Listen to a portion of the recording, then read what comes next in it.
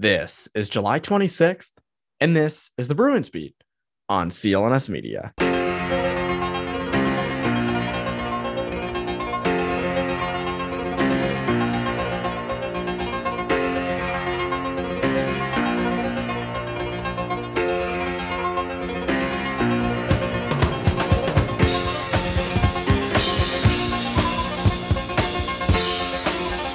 And welcome back into the Bruins Beat on CLNS Media. My name is Evan Marinofsky. Hope you guys are having a great day, a great week. On today's episode, on this week's episode, we started with the Matthew Tkachuk news, because even though the Bruins are not directly involved in this, he is now in the Atlantic Division. He is now with the Florida Panthers. So we discussed that trade. Are the Panthers better? Are they worse? What's it going to be like defending Matthew Tkachuk for the Bruins? All those things. Then we get into the lineup for the year, or at least to begin the year, because with the Krejci watch and the Bergeron watch on full effect, I think some people are forgetting, which makes sense because people are so focused on that, forgetting that Marchand is going to be out to begin the year. McAvoy and Grzelcyk will also be out to begin the year. So what's the lineup going to look like with those guys out? So we get into all that in today's episode. You will very much enjoy it, as you hopefully enjoy every episode of Bruins Beat. But without further ado, here's my conversation with Conor Ryan.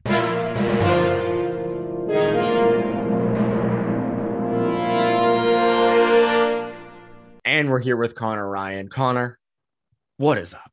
Evan, doing well. How you doing? Doing great. Doing great. Hopefully we're at the end of this little heat wave that's hitting everywhere. Maybe, hopefully. My friends and I actually did an Olympics this weekend. We did a round of golf. We did basketball. We did wiffle ball. We did soccer. This is all outside in like the 100-degree heat. So my whole body still here. I'm still somehow here. My whole body just hurts. I have not athletically done those things in quite a long time. And especially in that heat, it was brutal. Yes. It was understandable. Lots of water. We drank so much water and Gatorade. It was just, we could have been sponsored by water and Gatorade this past weekend. So fun times all around. But that was not the biggest news of the weekend, actually. This is crazy. My friends and I doing Olympics was not the biggest news of the weekend. Crazy to think. What was the biggest news of the weekend? Matthew Tkachuk headed to Florida. And this was Friday night, right? This is like Friday at like late Friday. Late Friday night. It's one of those times when it's like, poor Panthers and Flames beat writers, have fun, guys. But very big news. And it's funny because the Tkachuk news came out and it said, Matthew Tkachuk to Florida was the initial thing. It was like, wow, the Atlantic is just going to be mind-bogglingly better than it already was. And Florida is going to be nasty now. Because we both said at the time, like over text, we're like, there's no way, like, watch Florida give up like a pretty, not a big bunch of players or picks to Calgary. Like, it'll be a very palatable deal going back to Calgary. Right. And then the deal came out. Huberdeau, Mackenzie Weegar, a first, and then a prospect, Cole Schwinn. So quite a lot. Now, it should be noted that Huberdeau and Weegar are going to be UFAs after this upcoming season. So this is not like they dealt the long term of both, but I think the Panthers are worse. I don't think that, again, no one's kind of praised the Panthers for this, but this was not a huge win for Florida. Yeah, it kind of reminds me a little bit of when David Backes signed with the Bruins and it was first announced like David Backes to Boston on a 1-year deal, and everyone was like, "Yeah, this is great." And then like 5 minutes later, it came out like, "Oh, it's a 5-year deal." And like, shit, no, that's not what we want. And that's kind of the same with this Tkachuk thing. I think we were in the same boat, Evan, where I think the first tweet, whoever it was, just said like Tkachuk to FLA. I was like, this is a team that already won the President's Trophy last year. Again, came up short, but I think it's something we talked about with Florida this whole year where they're due to get, punched in the mouth their first year of like breaking through. It happens to a lot of these teams. Before they can go on a sustained run, they have a setback. Yeah, they have a setback. Reality kind of hits them in the face and they kind of learn from it. So you get a guy like Matthew Tkachuk to that roster that already can score a whole bunch of goals. You look at what his skill is, his knack for dropping players, for being kind of the fly in the ointment. Just even having him in the Atlantic is going to be a problem. I mean, you look at like a guy like Tom Wilson that the Bruins have to game plan around all the time. Not to say that Kachuk's a guy who has questionable hits, but he's a guy you have to keep your head on a swivel whenever he's out there on his shift. So when you have him, you add him to that team, like, all right, well, it's going to be that much tougher for the Bruins, especially another powerhouse in the Atlantic.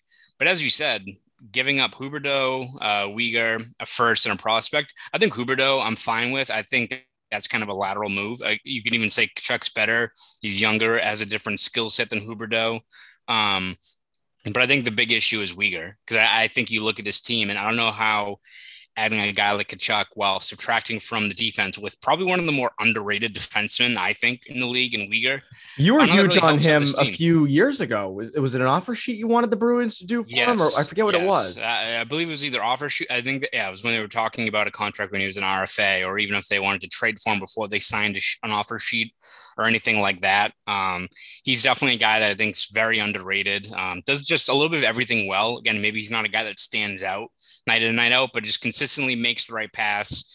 Usually can square up a guy, just does everything very well. And there's a guy that adds a lot of value to a team that's traditionally run and gun like Florida. So a perfect number 2 defenseman for Ekblad, kind of like a Taves with Makar. Exactly. And, kind of those guys. Those guys also, not to be stereotypical here, don't grow on trees. They're hard to come by. Exactly. So I think you look at Florida and you subtract Uyghur, and yes, Tkachuk's great. Even if maybe he's not a 42 goal, 104 point guy year in and year out, like he was this past year. Again, Calgary had some silly offensive numbers with some of those guys in place there. But even if he's a 35, 90 point guy, there's value there. But if you're Florida, you can't expect to win every game 6-5, right? I mean, you look at what's left of that decor. Ekblad, great. But then you've got, was it Gustav Forsling, I think is what his name is. You got Radko Gudas. You've got Brendan Montour, Mark Stahl, who's 36. Yeah, like you got that team. And again, it's also not like you've got a set plan in place. Well, I guess you have Bobrovsky, who you're not going to be able to move, but I don't know if he's instilling a lot of confidence in your team. Like you already have this kind of flawed decor now with Uyghur out of the picture, and it's either going to fall on Bobrovsky or Spencer Knight, who again could take a step forward. Knight, he's a very talented young goalie, but you kind of look at last year, it gives you a reminder that as established and as promising as these young goalies are, they all hit bumps in the road in terms of the development. So if you're Florida, again, you're either hoping to outscore teams, which is not really a winning formula once you get to the playoffs, or you're in a spot where you're hoping that a guy like Knight takes a huge step forward. So again, is Florida going to be a problem? Yes. Is Tkachuk going to be an issue in the Atlantic? Yes. He's going to be a pain in the ass. But in terms of really moving the needle, I don't really see how it does it right now, at least for Florida. Yeah. And I keep looking at, like, again, that was last year for Tkachuk was his biggest year ever. Yeah. He hadn't had a year really even close to that. So clearly Florida must feel they need some tenacity to beat Tampa. I think that's what this comes down to, is they felt that a guy like Tkachuk could do more damage against Tampa than Huberdeau could, because I think they figure they're going to be fine in the regular season anyway. This also shows they were never going to sign Huberdeau long-term, because they're not going to be able to, even when he becomes a UFA. Maybe they try to go for Uyghur again. I love this deal for Calgary. I know this has nothing to do with the Atlantic, but like you can deal Huberdeau and Uyghur at the deadline next year for 2 firsts and 2 or more really good prospects. And suddenly for Matthew Tkachuk, you got 3 first-round picks and a bunch of prospects, and you have a great rebuild. So I love it from their perspective. But again, Florida, I just look and I go, your D just isn't good enough. And I think that was sort of the big issue with them. And you're right. Tkachuk against the Bruins is going to be interesting. That should be quite fun. Also, Tkachuk versus Tkachuk, Ottawa and Florida, same division. And I was reading about Matthew Tkachuk's decision to go to Florida over St. Louis. I'm thinking to myself, like, if you're not from St. Louis, who the hell would ever choose St. Louis over Florida? Like, what would be the point? As someone who visited St. Louis during the Stanley Cup final, it ain't great, Evan. The pizza's not good. The yak and the pizza. The pizza's not good. The arch is there, and you take a picture with it. Then you're like, all right, well, the pizza sucks. It's hot as hell. There's Blues fans everywhere. No, it's not great. Gloria's playing. This is terrible. No, exactly. No. This is hell on earth. No, the people from St. Louis are fine. But yes, I look at Florida, and I am interested to see Tkachuk with Barkov. That should be an interesting duo. But I like Huberdeau. I do. Again, a lot of people value Tkachuk over Huberdeau, and I think time will tell. Tkachuk will probably have more production, especially given the situation he's in Florida. But Huberdeau's an incredible passer. So who knows? But very exciting stuff. Big news going on around the NHL.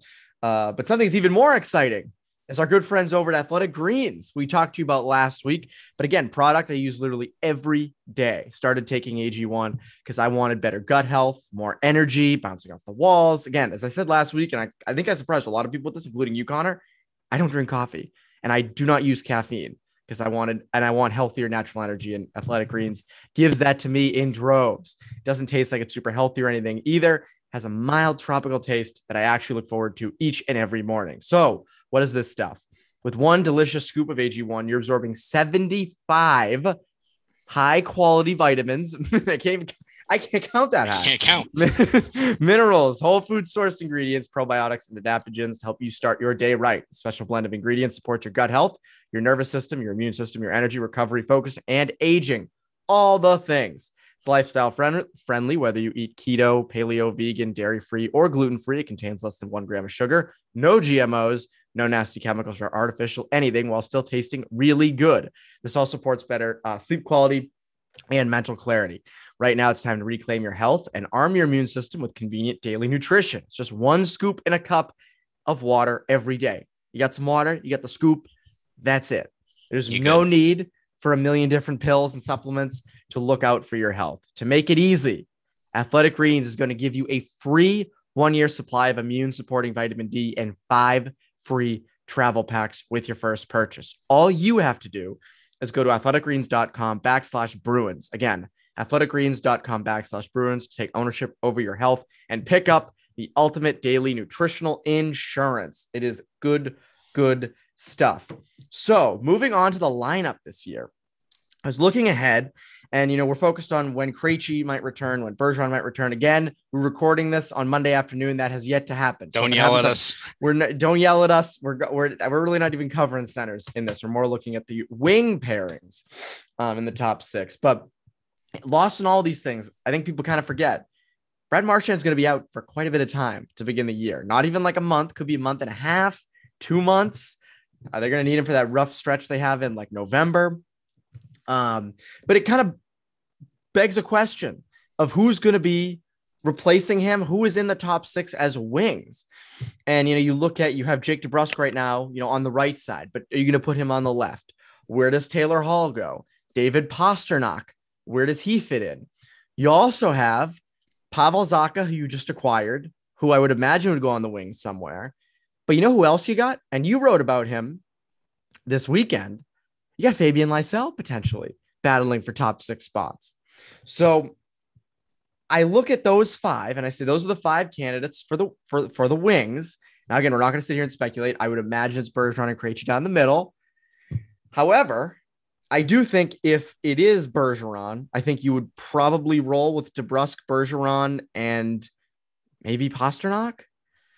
Yeah. Or if it's not, let's say Bergeron or Krejci don't come back, God forbid, then I guess then in that who case, cares? Put us up there. Then I guess you would probably put Hall with Coyle, even though that really didn't work out last year. But maybe something works this year with Montgomery. But what do you think? What do you look at early as the pairings for that? Yeah, I think I'd imagine with Marchand out for a couple of months at least, I imagine they probably put DeBrusk back at his usual spot at left wing. I think you look at the fact that he's here for right now. He's, rescinded his trade offer. He wants to get the ball rolling. I think he's excited to be under a new coach in Jim Montgomery. I think for the Bruins, it's all about, all right, you'll probably be right wing later on this season once we get rolling in the second half. But let's start from scratch, start from a spot that you're comfortable in at left wing, top 6 minutes, and have him rolling there. And then, it kind of just depends on, I think, what the configuration is and whether or not Bergeron and Krejci are back, because it's a good problem to have, whether it's Pastrnak with Bergeron or it's Pastrnak with Krejci, right? Either one of those works. I have to imagine maybe it's if Krejci's back, it's kind of part of the deal maybe of you get a lot more reps with Pastrnak, which then leads to a vacancy at right wing, which, as you said, it could be a guy like Lysell. Maybe if Craig Smith's still here and you want to give him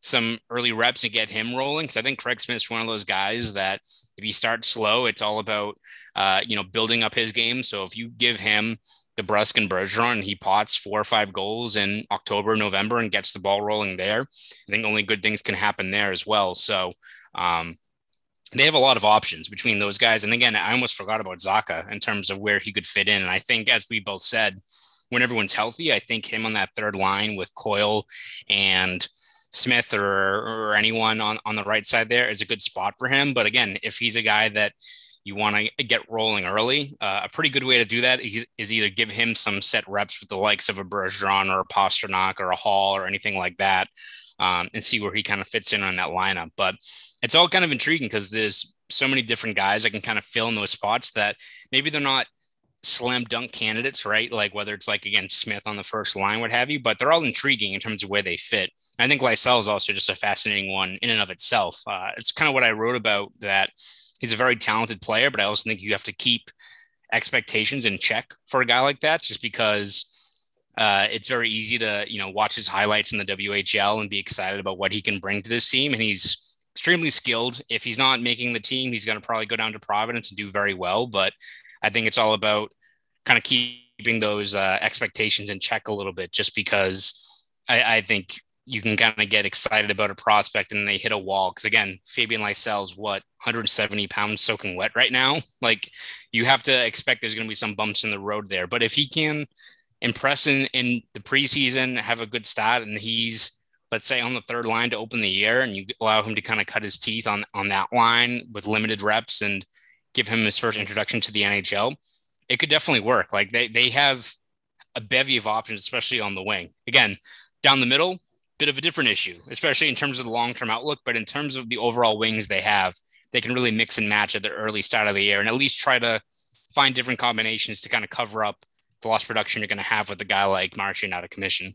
Yeah, see, I just wrote this down while you were talking, and I keep thinking, like, with the way they approach prospects, they don't usually throw guys into Boston immediately. Usually take some time in Providence. So it would not surprise me to see Lysell not make the roster. And again, Bruins fans, if Lysell does not make the roster in September, it does not mean he's a bust. It does not mean like this guy is going to be terrible. It just means they want to give him some time to adjust in Providence. That's not a horrible thing. That's not bad at all. But I was thinking, like, you could even do, again, not even going to say a guy down the middle, but would you put Zacha on the left with DeBrusk on the right, and then do Holland Pastrnak? I think that's an interesting option, at least to see. I'm not saying that's going to be like, you're going to be, Zacha and DeBrusk together. If someone said that last year, pre-DeBrusk breaking out, you'd be like, wow, that's terrible. But with the way in which both guys are kind of looking like their stock's going up, that's an intriguing duo. I don't hate that.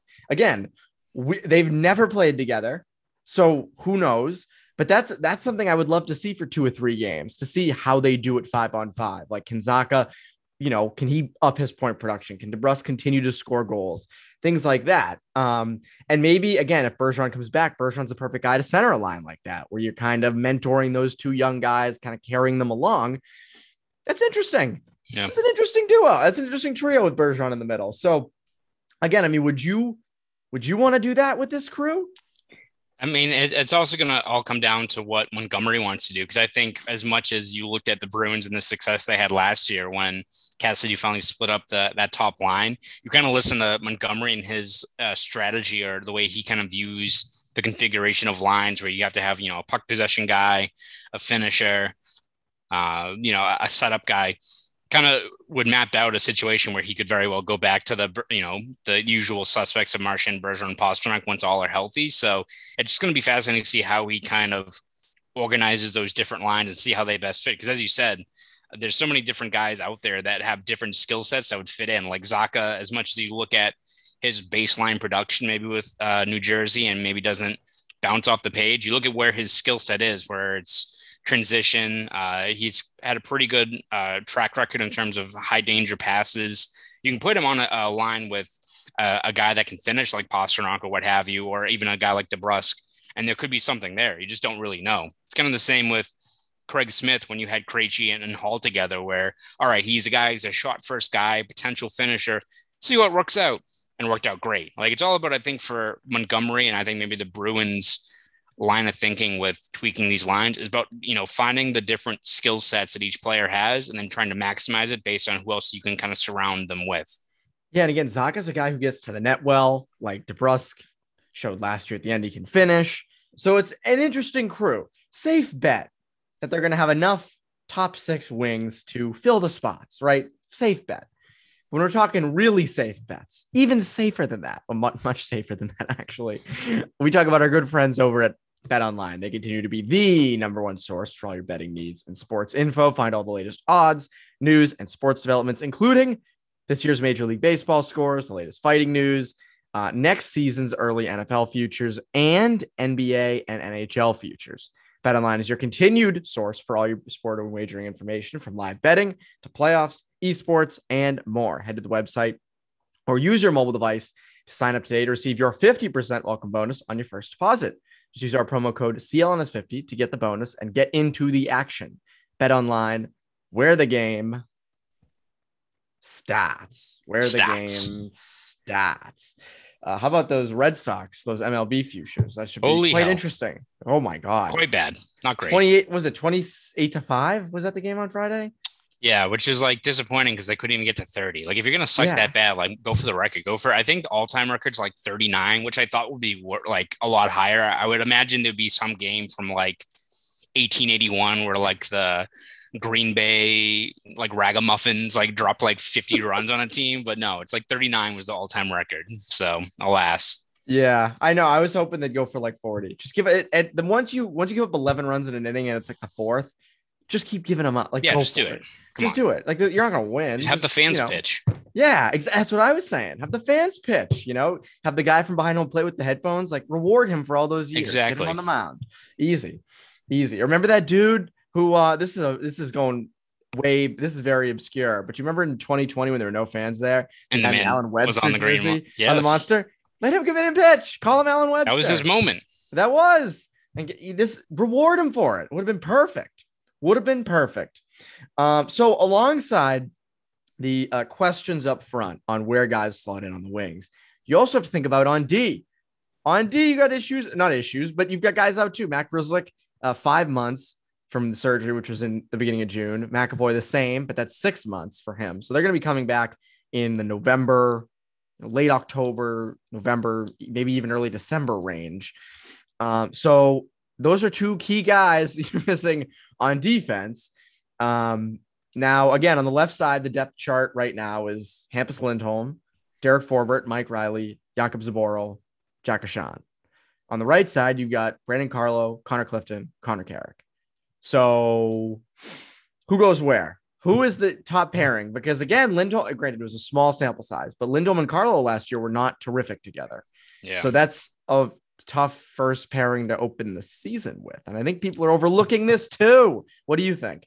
Yeah, I imagine that's probably the first pairing they take a look at, just to see if they can bounce back and see how maybe they fare in a new system with Montgomery. I'm curious to see how Carlo does in a completely new system, and whether he's able to, again, as we said before, with Montgomery and the ability to get more offense out of that decor. I don't think Carlo's going to turn into an offensive dynamo, but if this new system, especially if maybe they go from zone to man, if that frees him up a little bit more, it allows him to be a little bit more, simplifies his overall game. If that can get back to the Carlo we saw from 2017 to 2019, where he was one of the better up and coming defensemen in the league. I imagine that's probably the first D pair you look at.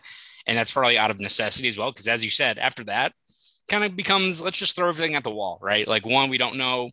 A guy like Riley could bounce back. We also don't know if Mike Riley is going to be on the team by September and October, right? In terms of the moves the Bruins need to make to get cap compliant. But yeah, I imagine you look at maybe something like Forbort and Clifton, maybe, which would be interesting as a second pair. Riley with a guy like Carrick. Zboril could be something where Zboril and Riley, if they're together, because Zboril can play on the right side. So it's going to be a work in progress. Going to be a very patchwork. But I think a guy like Zboril especially is maybe a wild card on that team, because again, he was kind of a breath of fresh air during that rough stretch from, November and December, where they were trying to find any sort of stability further down in the depth chart. So if he can come in, build off of this, the strong numbers he put forth last year, especially on the right side, and at very least gives you a steady second or third pairing to kind of get through this tough stretch.